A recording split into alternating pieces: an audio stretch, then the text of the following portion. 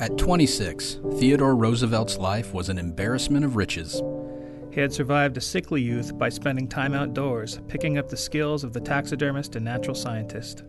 He also became physically fit, taking up boxing and other strenuous activities like wilderness hunting. While he suffered the death of his father early in his Harvard days, he used that loss as motivation, devouring coursework of all kinds, becoming well-read and well-respected. He graduated Harvard near the top of his class and was engaged to Alice Hathaway Lee, generally regarded as quite the catch, especially for a guy who wore thick mutton chops well past their time in vogue. By 1882, he published the Naval War of 1812, which served as the principal text on that area of naval history for over a century. He was elected to the New York State Assembly at 24 and rose through the ranks quickly by virtue of his reputation as an honorable reformer of corruption. By 26, he had a baby on the way with his wife of 3 years and had recently returned from a hunting trip to Dakota Territory, where he brought home trophies to decorate his house and impress his wife. He also brought home a new income plan. He would own a ranch and thousands of cattle in the Dakotas to provide for his brightening future. Roosevelt spent the early winter of 1884 planning his ranching operation, planning construction on a new Bayside home for his growing family, and planning his new political strategies to fight corruption. On February 9th and 10th, Roosevelt returned to New York to visit his mother and wife, both staying at the same place as the baby was about to arrive. His mother wished him well on his trip back to Albany and retired early on the 10th. His wife wished he could stay as he left for a train back to Albany on the 11th. "You'll have a baby to keep you company soon enough," he reminded his darling little sunshine. Sure enough, on the morning of February 12th, Roosevelt received a telegram in Assembly. He had a daughter born on Lincoln's birthday. Such a sign. A baby girl doing very well, the mother doing fair. Roosevelt kept himself busy and upbeat, enjoying congratulations from friends and rivals in Albany. Then a second telegram came. "Come home." Roosevelt's train was delayed by dense fog. The New York Times called it suicidal weather. He did not arrive back in New York until around midnight. He paid a man to drive him to his house, where he could see windows lit up in every level of the home at so late an hour. His brother greeted him at the door. "There is a curse here." "Is it Mother? Is it Alice?" Roosevelt asked. It was both. Roosevelt went to his wife. The backaches and abdominal pains so typical of labor were actually symptoms of gradual kidney failure. The shock of delivering a child sped up this process. He held her, spoke sweet nothings, and though not likely given his character, he might have even swore an oath. Elliott Roosevelt came to Alice's bedside. It was time for Theodore to say goodbye to his mother. At 3 a.m, the Roosevelt children gathered around their matriarch and watched her die at the age of 48. No time for mourning. Roosevelt went back to Alice's room. There he held her as day broke, as the sun rode high at noon, but he would have to let her go before the sun set on February the 14th. Valentine's Day, 4 years to the day that Alice and Teddy had announced their engagement. Alice Hathaway Lee Roosevelt was dead at 22. Roosevelt documented this gauntlet of suffering tersely and tellingly. In his journal for February 14, 1884, his entry consists of one large black X, captioned with his declaration, "The light has gone out of my life."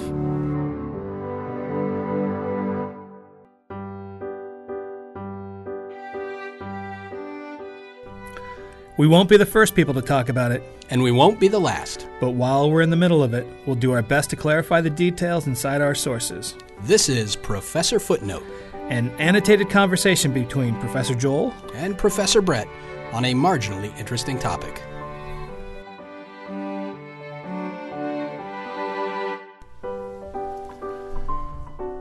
So, Brett, today we're talking on the show about Teddy Roosevelt and specifically his time in North Dakota.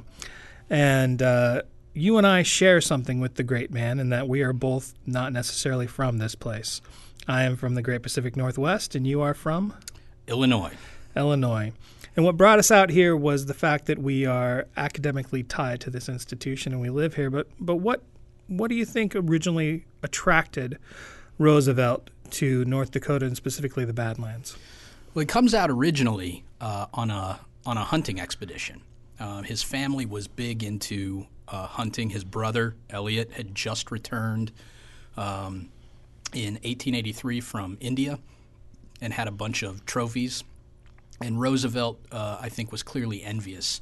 He and his brother were always hunting and had an interest in natural science.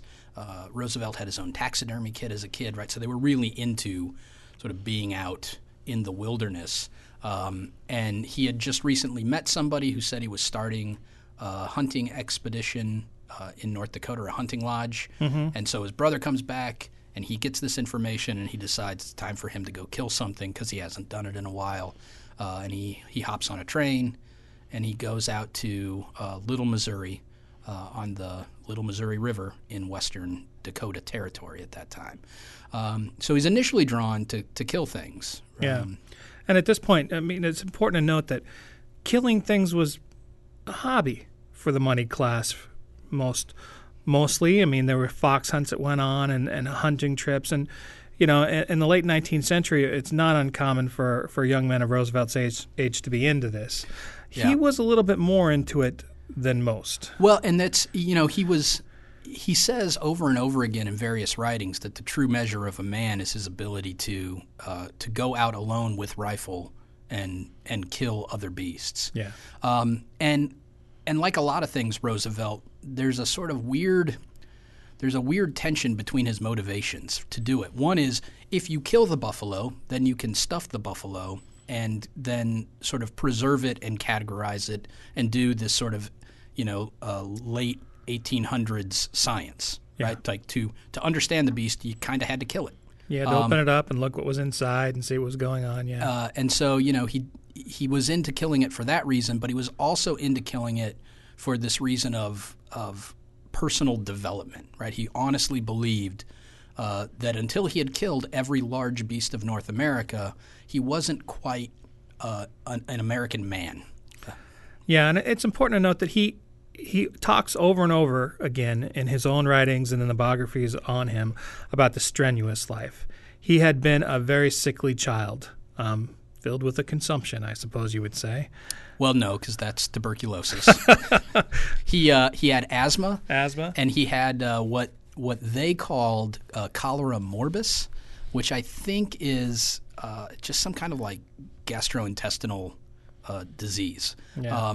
And you know, living on the East Coast didn't make it any better because they were using soft coal at the time, so it was just all sooty and the air was bad. And every time he got nervous, he'd have a cholera morbus attack, and so he couldn't breathe. And so he was also constantly sent out to the wilderness to get better as a child, to Maine, to Vermont, to New Hampshire, the wooded areas there to get better. And what he did while he was there was hunt or explore. Or hike.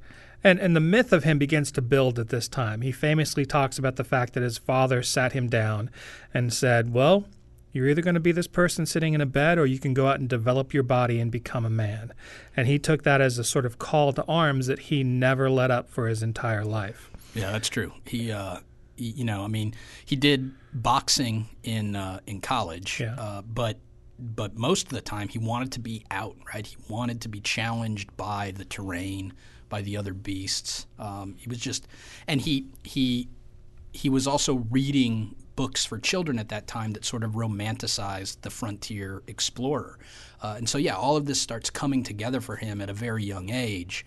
And so in the fall of 1883, he hops on a train and goes out there.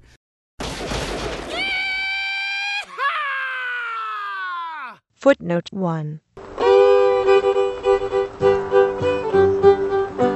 For an account of how youth literature shaped the Victorian notion of hunting as a way to shape elite masculinity, read John M. Mackenzie's Hunting and the Natural World in Juvenile Literature in Imperialism and Juvenile Literature, 1989.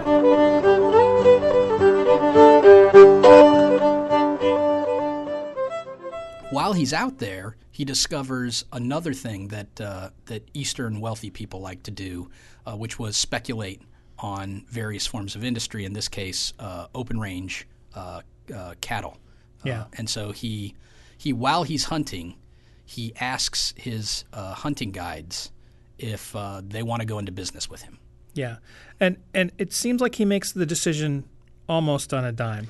You know, he turns his whole life in terms of spending the money, and this is also not uncommon. I mean, people with money the moneyed class who had been brought up and who hadn't actually earned it, they spent it, any which way they want. And so he saw a business opportunity, having almost never pursued any business opportunity before in his life. I mean, he'd gone to Harvard. He'd gone to law school for a year. He had gone to the state assembly. He wanted to join the ruling class. But I don't think he understood what it meant to be a businessman, and this is really his first venture into it. Yeah, he comes from the Knickerbocker class, which we've talked about on this show before, the wealthy Dutch immigrants of New York. And so, his uncle is a powerful banker. The family is deep in philanthropy in New York. And when he's thinking after graduating what he's going to go into, or while he's in college, because he talks to his dad, he wants to go into the natural sciences. And his dad says, well, if you want to do that, it's going to be a rough life because there's no money in that. Yeah. And so he says, well, then I'm not going to do that. Yeah. And he tries law. He doesn't like it. He goes into politics at a very young age. He's in the New York Assembly at the age of, what would he be, 25? Yeah, he was 25. And at that point, he had already written a well-reviewed and still cited history of the Naval War of 1812. So he was a public historian. Yeah, which was taught as the canonical text of naval history of that period well into the 1900s. Yeah. And so he had a bit of a literary career. But he also had a family, and it was growing, right? His wife was pregnant in 1883, and so he decides ranching is the way he's going to go. And as an indication of how naive he was, he asked these two guys if they'll he asks Ferris and Merrifield, who are his guides, if they'll go into business. And they say they're under contract with this other folks, and he goes, well, I'll just buy the cattle you're covering under that contract. How much do you need? And they say, to do it right, I think the old-timey phrasing Ferris says is it would make the better side of $40,000 blush. Yeah. And they say, but to get started, about a third of that. So he cuts them a check for $14,000 and hands it to them. And they're like, what do we do with this? Where do we cash this? There's no bank in Little Missouri, which eventually becomes the town of Medora. There's nothing there. There's a train stop and a few shacks, and it's really fairly spread out throughout the Badlands in that area. So he gets back on a train. He cuts in the check, gets back on the train, and almost doesn't think twice about it in the time he goes back to New York. Yeah, he had gotten a bit of assurance because they had to go get out of their contract. So he hung out in Medora waiting for a telegraph saying, we're good to go. And then as soon as he got it, he gets on a train and he goes back to New York and trusts these two guys to take that $14,000 and start a ranching operation. Which he has no idea of how it should work. He's not back there ranching. He's on a hunting vacation. He has no idea about how the money will be made. He just knows that ranching is an investment to be made. He had actually asked his uncle earlier if ranching was a good investment. And his uncle was like, no. Because the folks who were investing at that time were largely foreign investors, right? English folks who had been who were too far down on the inheritance chain to make their own money, so they went out there to either succeed or fail and make a name for themselves. And one of the most famous European guys out there was the Marquis de Muret, who was this weird, eclectic guy who decided he was going to try to undercut the Chicago packing industry by packing beef in North Dakota and shipping it straight to restaurants. Yeah. And so he names the town Medora after his wife, builds up a relatively elaborate infrastructure for western North Dakota at the time, and he and Roosevelt will eventually have many run-ins with each other that are fairly interesting, and we'll talk about that a little bit later.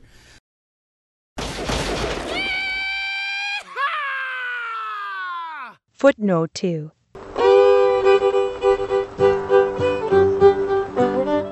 Herbert O. Bayer explains the pivotal role of European, specifically British, investment in the development of open-range ranching in the American West in the Journal of Economic History, Volume 9, from 1949.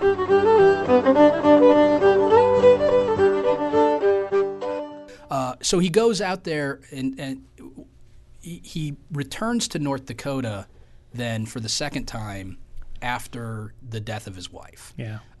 He's got an excuse to go because he's got this ranching investment that he can chase. But he knows fairly quickly that he's going to spend a lot of time out there after the death of his wife. He returns to Albany and does his legislative work. But even 3 weeks after the death, he's emailed some friends in Maine. Well, he hasn't emailed them. Oh. He sent them a letter. All right, well, we're going to strike that. Footnote 1, he mails a letter. He mails a letter to his friends in Maine, friends that he had spent time with when he was on one of his Getting Well excursions, and says, I'm moving to the Dakota Territory to be a rancher, and you guys should come. Yeah. And it's an indication of his weird elitist relationship to other people, right? These were folks, I call them friends, but I'm not sure that's an appropriate representation of their relationship. These were the people who worked the lodge he stayed at when he was getting well.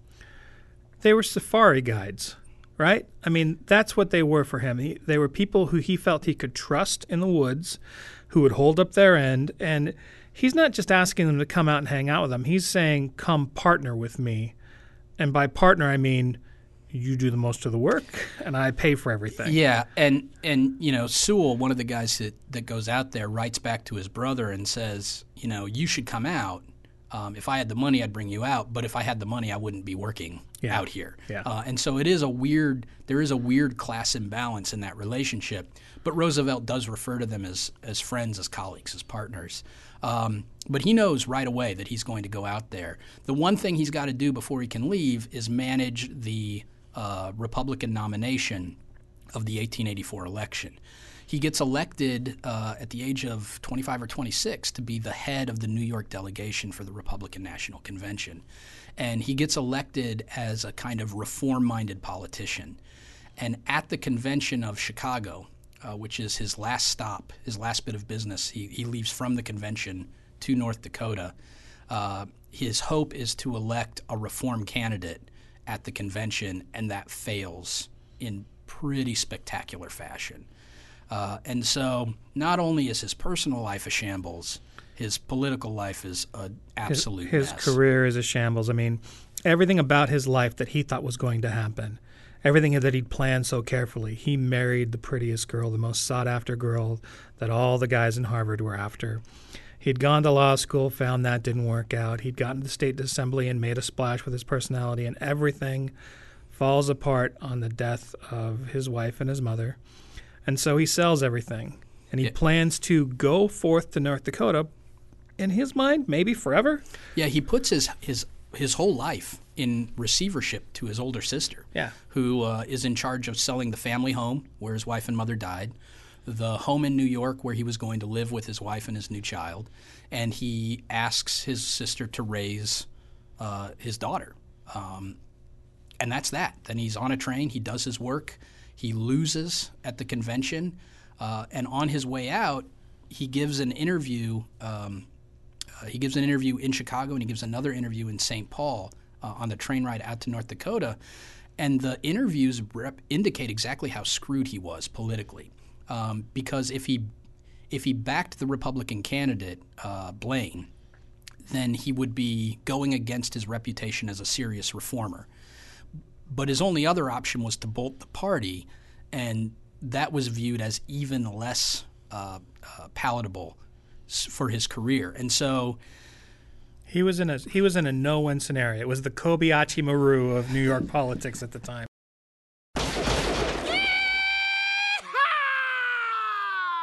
Footnote 3.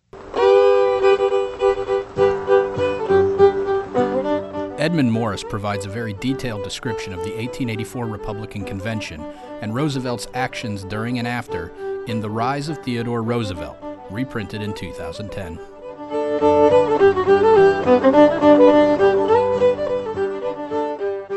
And so in a lot of ways, going off the grid was his only option, which is kind of how he felt about his personal life too.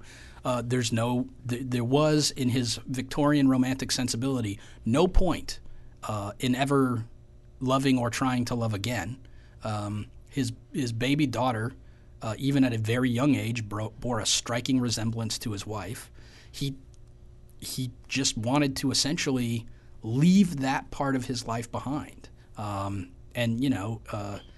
his friends were worried about him. They were concerned that he was going to lose it. He had an almost psychotic ability to compartmentalize his life, and it shows for the first time in these episodes in the fact that he buries his wife and his mother. He leaves these instructions with his sister and his daughter, goes back to Albany and takes care of his business, and everybody in Albany says, dude, you should take more time, right? And he goes about it like nothing's happened. Like in this one little very formative period where they claim he's walking around trying to figure out what to do, he's decided, I'm going to go to the Dakotas, I'm going to take care of my business, and I'm going to walk away from this whole life. And in some ways you can see that's a pretty rational decision, right? I'm going to hit the reboot button. But to not really think about them, and he clearly doesn't. From week 2 in the Dakotas, when he comes back after the death of his wife and his mother, they talk about him laughing. He's having a grand time. Yeah, I mean, there were rumors around Medora that he was out there because his life fell apart, but they were only rumors. Yeah, he didn't converse much about it at all, no. Even to people who knew him well, like Sewell and Dow.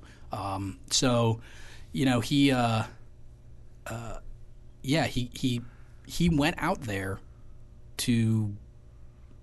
I mean, I don't know if reboot is right, but to divorce himself wholly from whatever was back in the East Coast. At least that's how he talked about it when he first gets out there. And it makes a certain amount of sense that he can do that because, again, given his notions that masculinity and identity are all crafted, right, or forged in the crucible of hunting in the wilderness, all he's got to do is hunt his way to a better personality or a better sense of self. And so, he gets out there and he says it's about ranching, but the first thing he does is he gets a horse and a buckboard and he loads it up and he starts shooting stuff.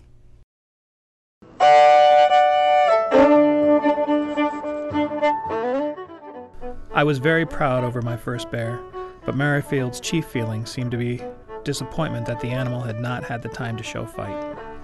He was rather a reckless fellow, and very confident in his own skill with the rifle, and he really did not seem to have any more fear of the grizzlies than if they had been so many jackrabbits. I did not at all share his feelings, having a hearty respect for my foe's prowess, and in following and attacking them always took all possible care to get the chances on my side. Merrifield was sincerely sorry that we never had to stand a regular charge. While on this trip we killed 5 grizzlies with 7 bullets, and except in the case of the she and cub spoken of further on, each was shot about as quickly as it got sight of us. The last one we got was an old male, which was feeding on an elk carcass. We crept up to within about 60 feet, and as Merrifield had not yet killed a grizzly purely to his own gun, and I had killed 3, I told him to take the shot. At once he whispered gleefully, "I'll break his leg, and we'll see what he'll do." Having no ambition to be a participator in the antics of a 3-legged bear, I hastily interposed a most emphatic veto, and with a rather injured air he fired, the bullet going through the neck just back of the head. The bear fell to the shot and could not get up from the ground, dying in a few minutes. But first he seized his left wrist in his teeth and bit clean through it, completely separating the bones of the paw and the arm.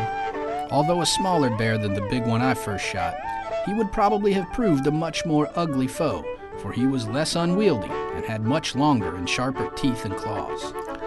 I think that if my companion had merely broken the beast's leg, he would have had his curiosity as to its probable conduct more than gratified.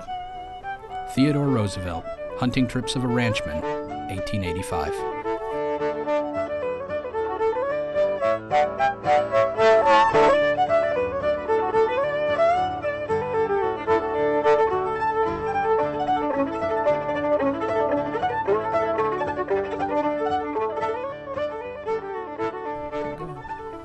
So Theodore Roosevelt originally goes to North Dakota because he wants to shoot buffalo before they're all gone. And then he realizes there's a bunch of other stuff he wants to shoot, including elkhorn, black-tailed deer, elk, black-tailed deer, and mountain goats. and he spends most of his time as a rancher taking his 2 ranch foremen with him to go shoot things because that's how he wants to spend his time. He gets involved in writing a book about his hunting travails to go back to the East Coast and sort of explain what hunting on the frontier is like. And by virtue of hunting, he seems to be crafting a character, and you can get a sense of it by thinking about the stories he tells as he's hunting. Do you have any favorite stories of Roosevelt while he's hunting? This is a softball you're throwing me. Well, there are so many, right? I mean,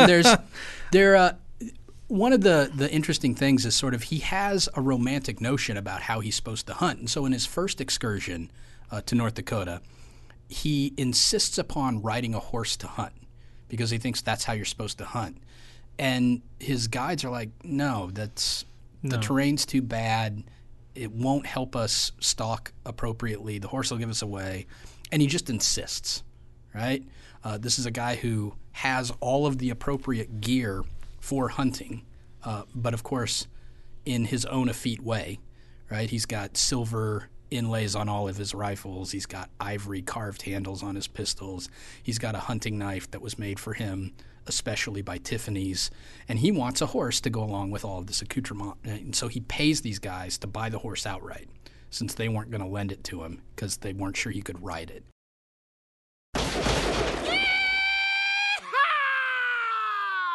Footnote 4.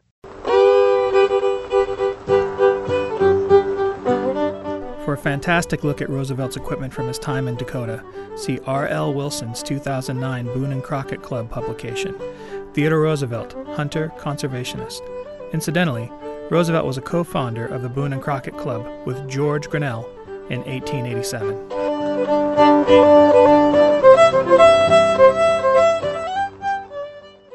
And sure enough, he's not great at riding. Like he'll fall off the horse or he'll take the horse down a gully, and his companions will just wonder if he's okay. And, I mean, the guy is just inherently reckless while he's hunting because I guess that's how he thinks he's going to become better, right? That he's improved by being beaten to hell by the terrain. He doesn't believe that anything can really happen to him. He has this sort of young man's version of the world that he's going to live forever.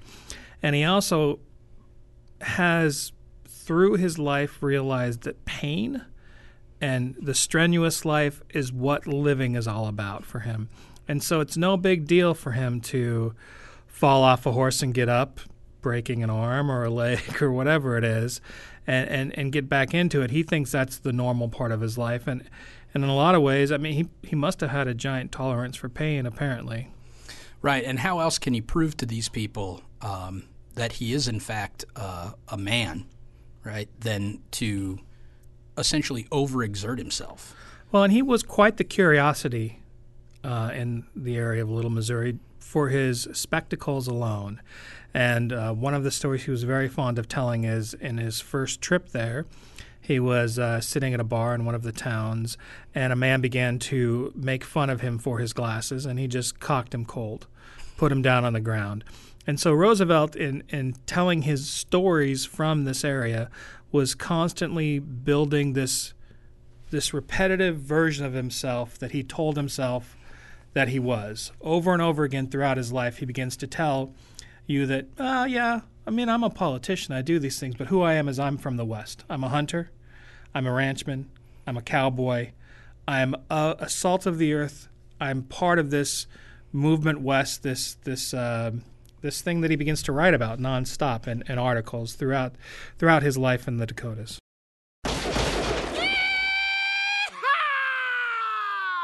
Footnote 5.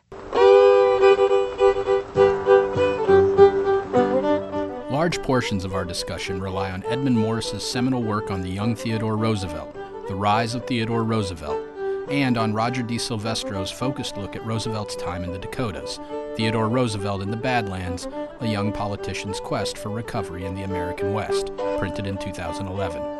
We've also turned to Roosevelt's own work, including Hunting Trips of a Ranchman from 1885, Ranch Life and the Hunting Trail from 1888, and The Wilderness Hunter from 1893.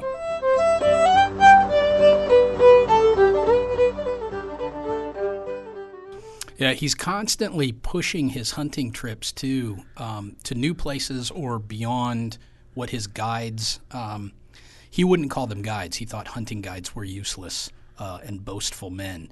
But whoever he was taking along with him, beyond the realm, there's a story that he goes out hunting because they hear a rumor that there's a buffalo somewhere. Yeah. And that became rarer and rarer in his time out there. So if you heard that someone had seen a buffalo, you got on your horse and you tried to kill it as soon as you could before somebody else got it. As you do. And it turns out buffalo hunting, right, was like horribly wasteful because the creature was so large you couldn't bring all of it back. And so you'd take the best parts of the meat, maybe the head, and for sure the coat, and that was it. You'd leave the rest there. So he's going out, and he's got a whole wagon equipped to help him, but the wagon's moving too slow. So he just tells the wagon that they'll meet him later, but he's going on ahead because he's too impatient. Yeah. And so he rides and rides and rides and rides until his horse is beat to hell and it can't go any further. And only when it's impossible to go further will he stop, and then right up again at the morning to go back at it. And his companions were always sort of astounded at both the brazen way he went forward and the endurance he had to just keep going. And I don't know if some of that was because they thought the bar was a little bit lower for an Easterner, but even they seemed pretty shocked. Like I wouldn't want to do this strenuous work, and he's doing it and smiling, right? I mean, the guy was always pretty jovial about being out there in ways that didn't make sense to his companions. He'd shoot something, he'd whoop and holler after shooting them, and then he'd offer to give the rifle or a gun or something to his companion for being there at the time, he killed big game. Yeah, and it's in reading some of the accounts of the people who were there with him, it's kind of impossible to know was their opinion of him influenced by the fact of how he looked, that he was, no matter what he did, a dandy. I mean, even in the way he dressed, he felt that there was a uniform to wear out there, and if he was going to have a uniform, it was going to be the finest cowboy Western hunter uniform there was. Yeah, he had silver spurs made that he wore with alligator boots. He insists on wearing fringe, buckskins, when no one really did that. Yeah. And he just insisted upon having not just the kinds of things people wore out there, but the kinds of things people wore that also indicated that they were more special than the run-of-the-mill hat or the run-of-the-mill coat. And so, what the cowboys out there would call those folks who got off the train, because there were a lot of Eastern tourists essentially out to hunt, they'd call them dudes or tenderfeet.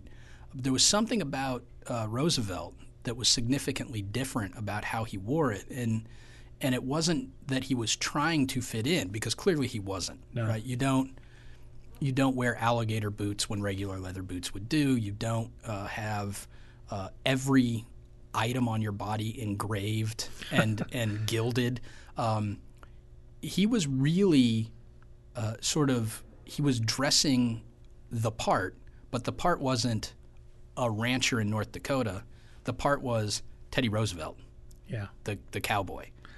And I think what's interesting about him as we look at the two spots he is in the world at this time, because he's back and forth from New York and the East Coast to the Dakotas constantly. I mean, I think the longest period of time he spends in the Dakotas is 1 full year.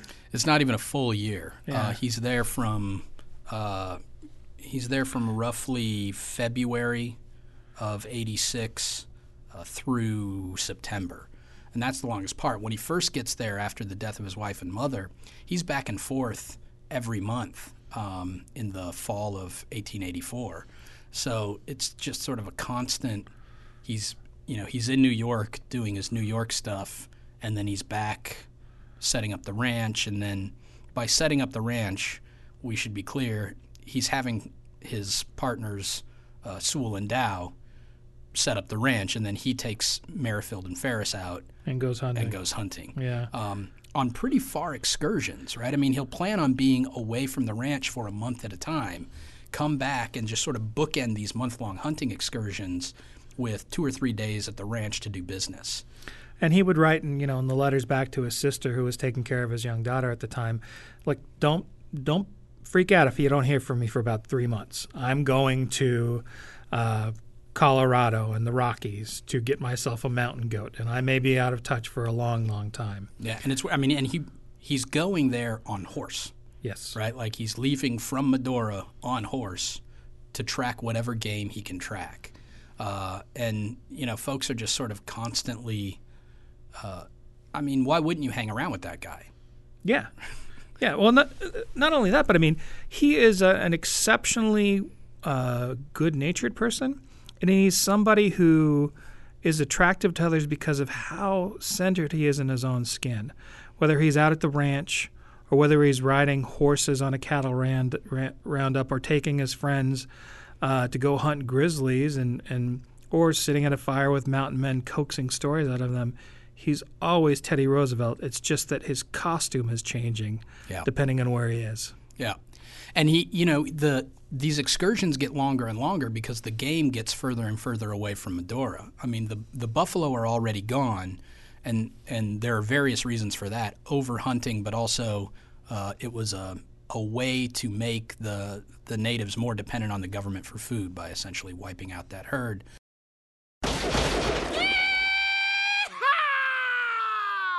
Footnote 6.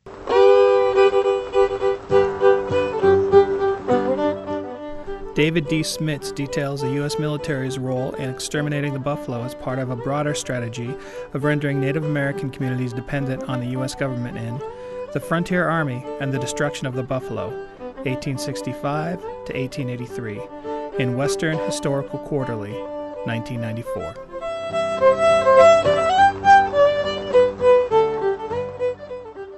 But even elk and the black-tailed deer were going further and further away, and so his excursions got further and further. And it seems over the 2 years he's in the Dakotas, every hunting trip he recognizes how much rarer the experience of hunting is getting for him. He's got to work harder, go further, stay away longer to catch the game he wants to catch. But it's a weird sort of paradox for him because, he'll go back to the ranch and lament the fact that you don't see any bison or buffalo anymore. Then someone will come in and say, we saw one down by the river, and he'll go as fast as he can to kill the last buffalo in the area. Well, it's a fix for him, right? Hunting was his drug throughout his life, and this continues beyond the Badlands and his time in the Dakotas, but it's worth noting that once he kills that first grizzly, he's got to kill 3 more. And when you read he's got a whole book called Hunting the Grizzly that just talks about how many bears he's killed. This guy never met a big game animal or any animal that he didn't kill. He probably killed 10,000 rabbits.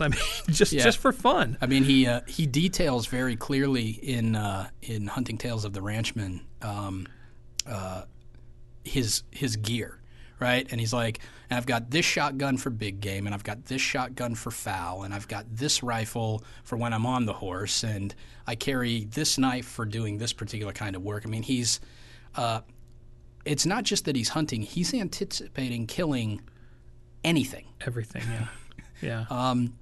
And it's only towards the end of 1886 and a little bit afterwards that he shifts those lamentations about the dwindling wildlife population into something like the conservation legacy he becomes known for by setting aside the Wilderness Protection Acts and stuff like that he does when he's president. And that's because he's got a son on the way by 1887, I think. And so he sort of recognizes, well, if I want my son to become a man, he's going to have things to kill. But it's, again, an indication of his compartmentalizing nature that he will at one moment be lamenting the loss of wildlife. He'll shut that down and then shoot whatever walks in front of him, or he'll plan another 1-month excursion to go get the last of whatever's out there, because that's what he does. And it all seems to feed into also his idea of what it means to be a man, right? The hunting, the ranching, these are like outfits that he wears, that reinforce to him over and over again that I'm okay. I am the quintessential 19th century man, which he may well have been by the time he was all done.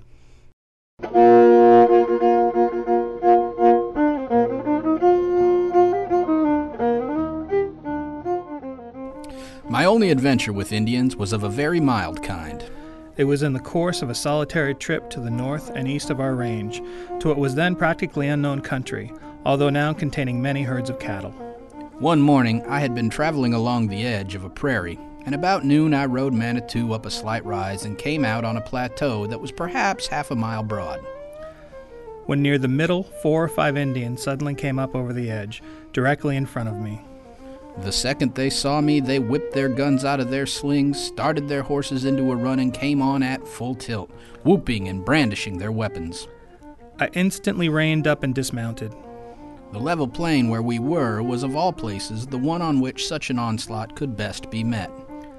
In any broken country, or where there is much cover, a white man is at great disadvantage if pitted against such adepts in the art of hiding as Indians, while, on the other hand, the latter will rarely rush in on a foe who, even if overpowered in the end, will probably inflict severe loss on his assailants. The fury of an Indian charge and the whoops by which it is accompanied often scare horses so as to stampede them, but in Manitou I had perfect trust, and the old fellow stood as steady as a rock, merely cocking his ears and looking round at the noise. I waited until the Indians were 100 yards off, and then threw up my rifle and drew a bead on the foremost. The effect was like magic.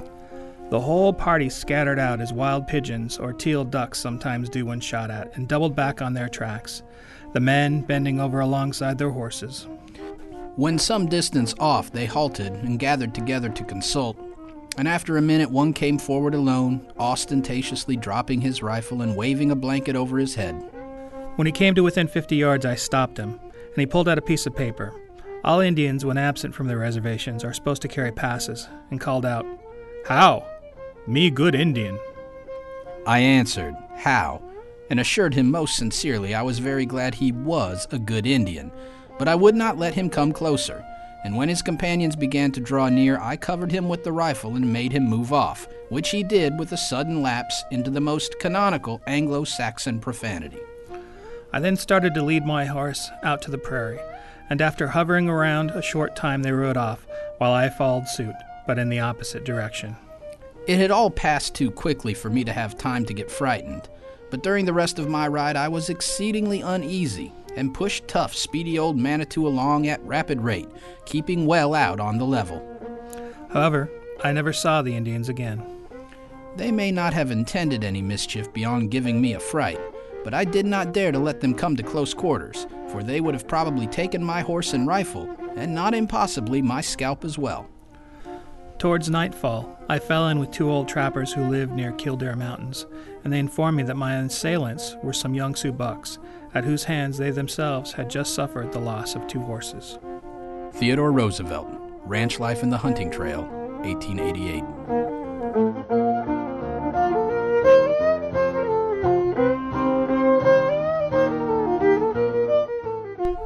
So in that last segment, we got to hear me say, famously, I believe someday, "How? Me a good Indian," for probably the first time since I was 10 years old, and that sort of thing was actually something you might hear me say when I was playing Cowboys and Indians.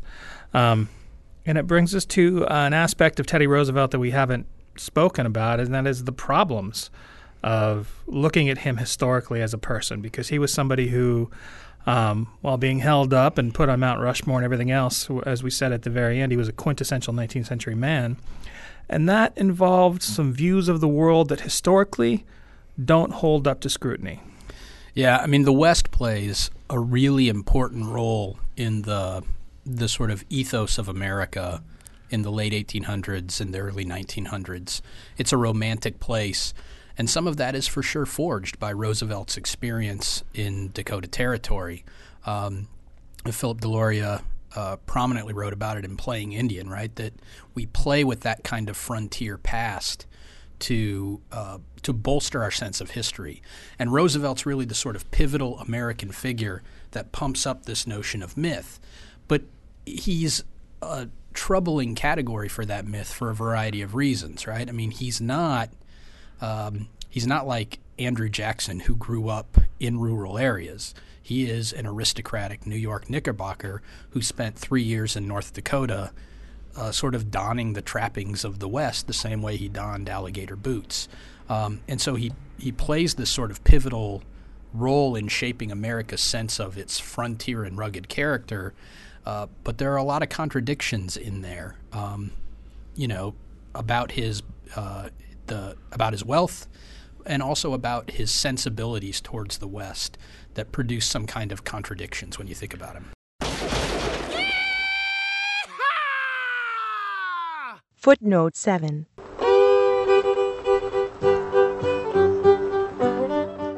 For an account of the role the frontier and natives play in American identity, see Deloria's Playing Indian from 1999 and Frederick Jackson Turner's 1893 essay, The Significance of the Frontier in American History.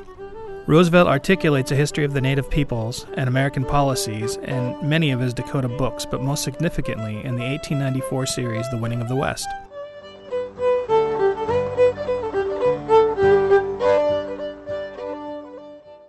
I mean, we see this in politicians today where they inevitably play up something that was really important to them, but perhaps a little disingenuous when you look at it in the long run, whether it's, Kerry talking about windsurfing or whatever else. You could pick 1,000 different things. But in Roosevelt, he really believes himself to be the quintessential American, to be the quintessential Westerner, even though we're talking about a period of months in a 60-year life that he was there. And during that period of months, he carried a lot of the opinions of a man who was raised in the 19th century in a wealthy class out there with him, and he never really let them go. He famously talked about, in the period after this, he wrote a number of books called Winning the West. It's like a 4-volume set, which he talked about all the problems with how America chose to look at and deal with the Indians. And he referred to people who disagreed with him as foolish sentimentalists. And he had, in some ways, a little bit of a veto power because he'd been out there and he could hold that above them. He's like, well, you've never been out there. You're just writing about this theoretically.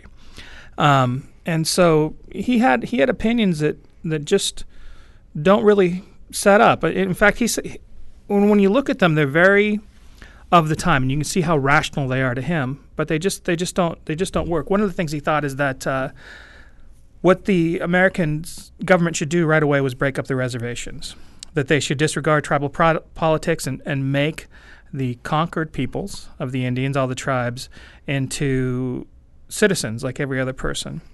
And he felt that if they hadn't gone about it the way they did, although he did admit there were some problems in some of the promises they made that they were never going to follow through with as a government. But he felt that if they hadn't gone ahead and, as he put it, got into conflicts with the weaker race, that some other stronger power would have taken the continent, and they would now be in hold of a minority of that continent, their own continent, the continent that he felt the Americas were owned by Americans. Yeah, and it's at this stage that you start to see the compartmentalization of Roosevelt's character become unsustainable, at least in retrospect. I think in the times, no one had a problem with it.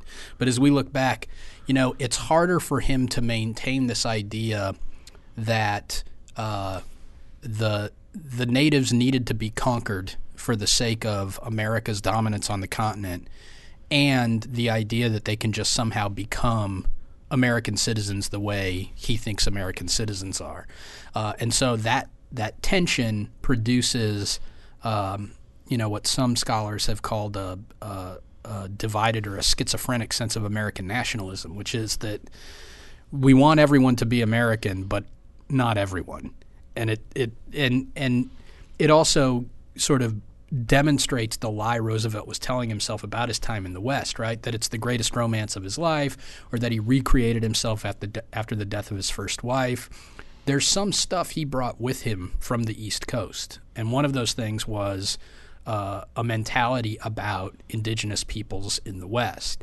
And the story he would have heard as a young New Yorker or as an educated New Yorker were only the stories that made the East Coast papers. And not surprisingly, that applies to it performs according to the same rules of news reporting we know now. What's sensational? What appeals to the mass audience, in this case, white people? And so the stories he learned or read about the West and the natives in his youth, he took out there with him, as most settlers did.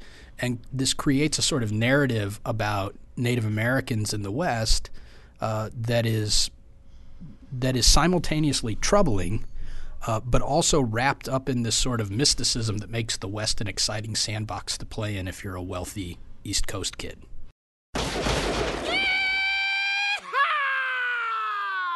Footnote 8.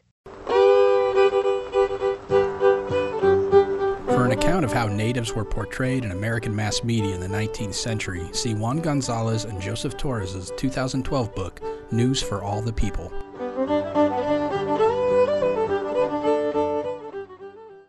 Even the way he talks about his interaction with the one Indian, the how, me good Indian, like this, there's no way this is the sentence. There's, it is playing into the stereotypes that he's read about. It's playing into the way that people want to believe Indians are.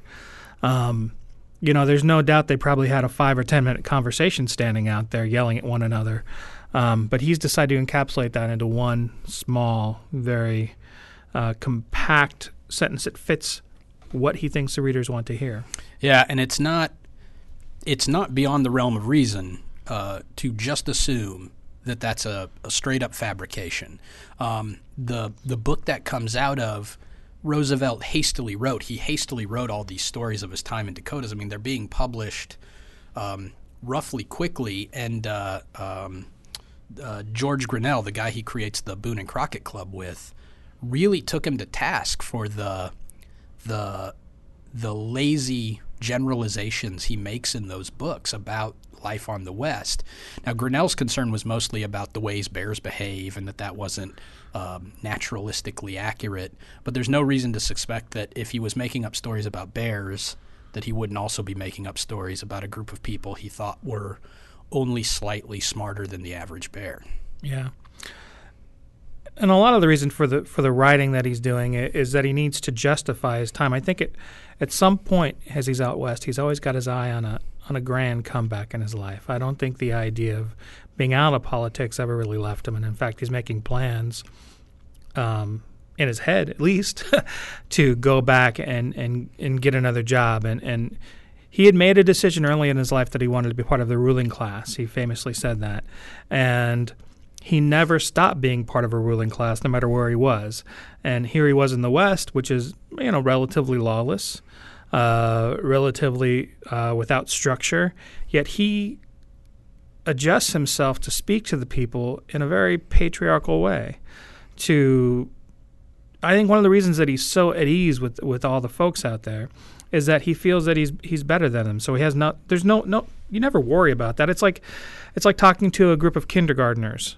If you're nervous to talk to a group of kindergartners, then there's really something terribly wrong with you, because there's no threat that they will ever be contradictory towards you or happy not to talk to you. And I think that's the way he looked at the people he met out west and most of the people throughout his life. Yeah. Retrospectively, folks like to look at Theodore Roosevelt and wonder if he was really a conservative, given that he was a Republican, because he's into conservation, which at times is conservative, but at times is not, at least contemporarily.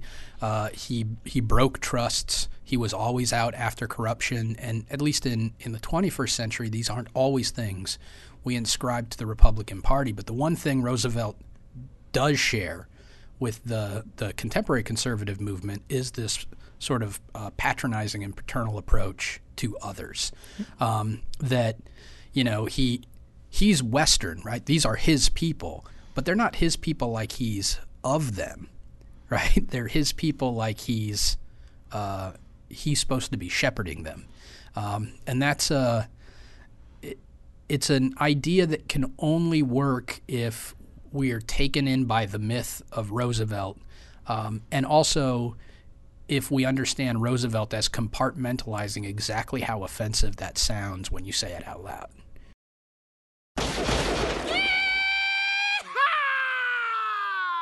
Footnote 9.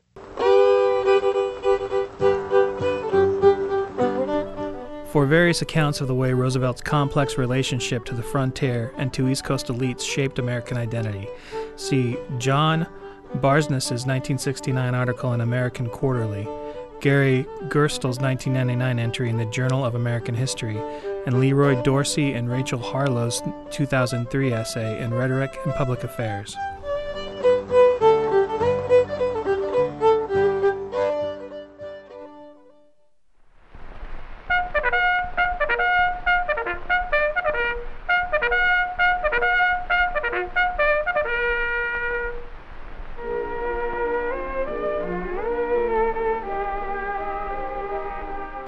In 1884, when Roosevelt left for the Dakotas, he professed that the light of his life had gone out with the death of Alice.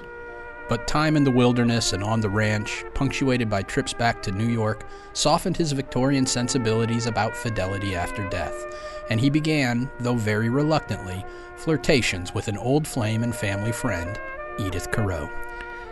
Edith Carow's family had fallen on hard times since her youth playing with the Roosevelt sisters. She was living with friends, keeping up appearances, and, depending on who you read, keeping an eye out for the widower, Roosevelt. In November 1885, Roosevelt proposed to Carow, but the two kept it secret for the sake of Victorian propriety. Carow would travel back to England in 1886, allowing Roosevelt one last prolonged excursion to his Elkhorn ranch. As fall of 1886 set in, Bill Sewell's 1884 prediction that cattle could not sustain the climate of the Dakotas for more than a few years seemed right on schedule. The cows were tired, the calves were weak, and to make matters worse, the wildlife in Medora seemed to be preparing for an especially harsh winter. Roosevelt urged Sewell and Dow to divest his and their interests in cattle, and he set off to marry Edith Carow in London on December 2, 1886. The winter of 1886 and 87 was especially harsh. The now Edith Roosevelt was astonished at the losses in Theodore's ranching experiment. The Roosevelts needed money, and it wasn't going to be found on the ranch or in the wilderness. While Roosevelt would visit the West several times to hunt, his excursions to Elkhorn were much less frequent. He took the whole family out in 1890. In 1898, he sold all remaining cattle investments and would only return to the area on whistle-stop tours, never getting off the train to set foot in the land where the romance of his life began.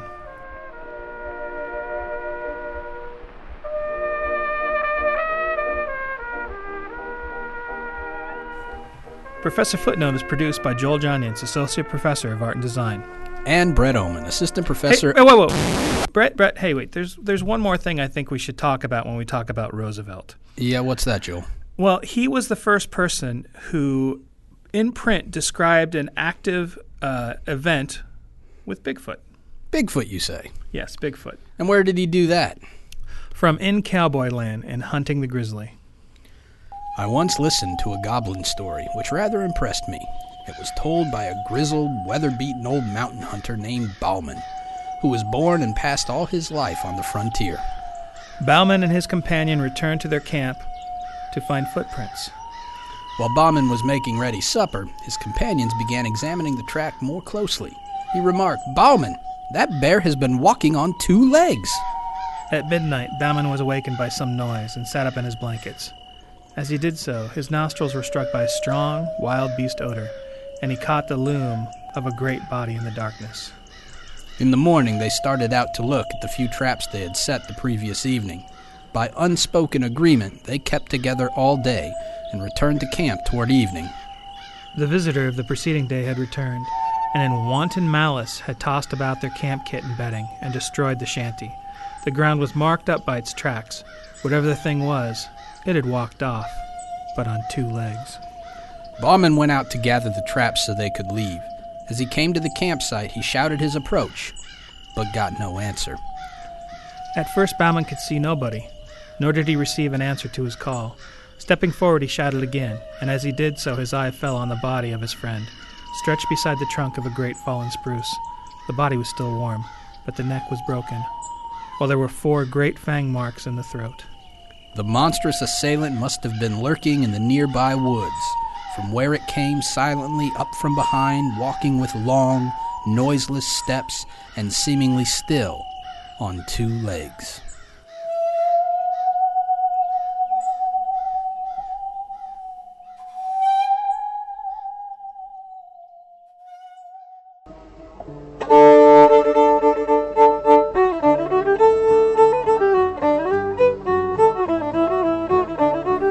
Professor Footnote is produced by Joel Janians, Associate Professor of Art and Design. And Brett Oman, Assistant Professor of Communication and English at the University of North Dakota. In conjunction with the Digital Press at the University of North Dakota. To learn more about today's topic and our work cited, you can visit our website, ProfessorFootnote.com.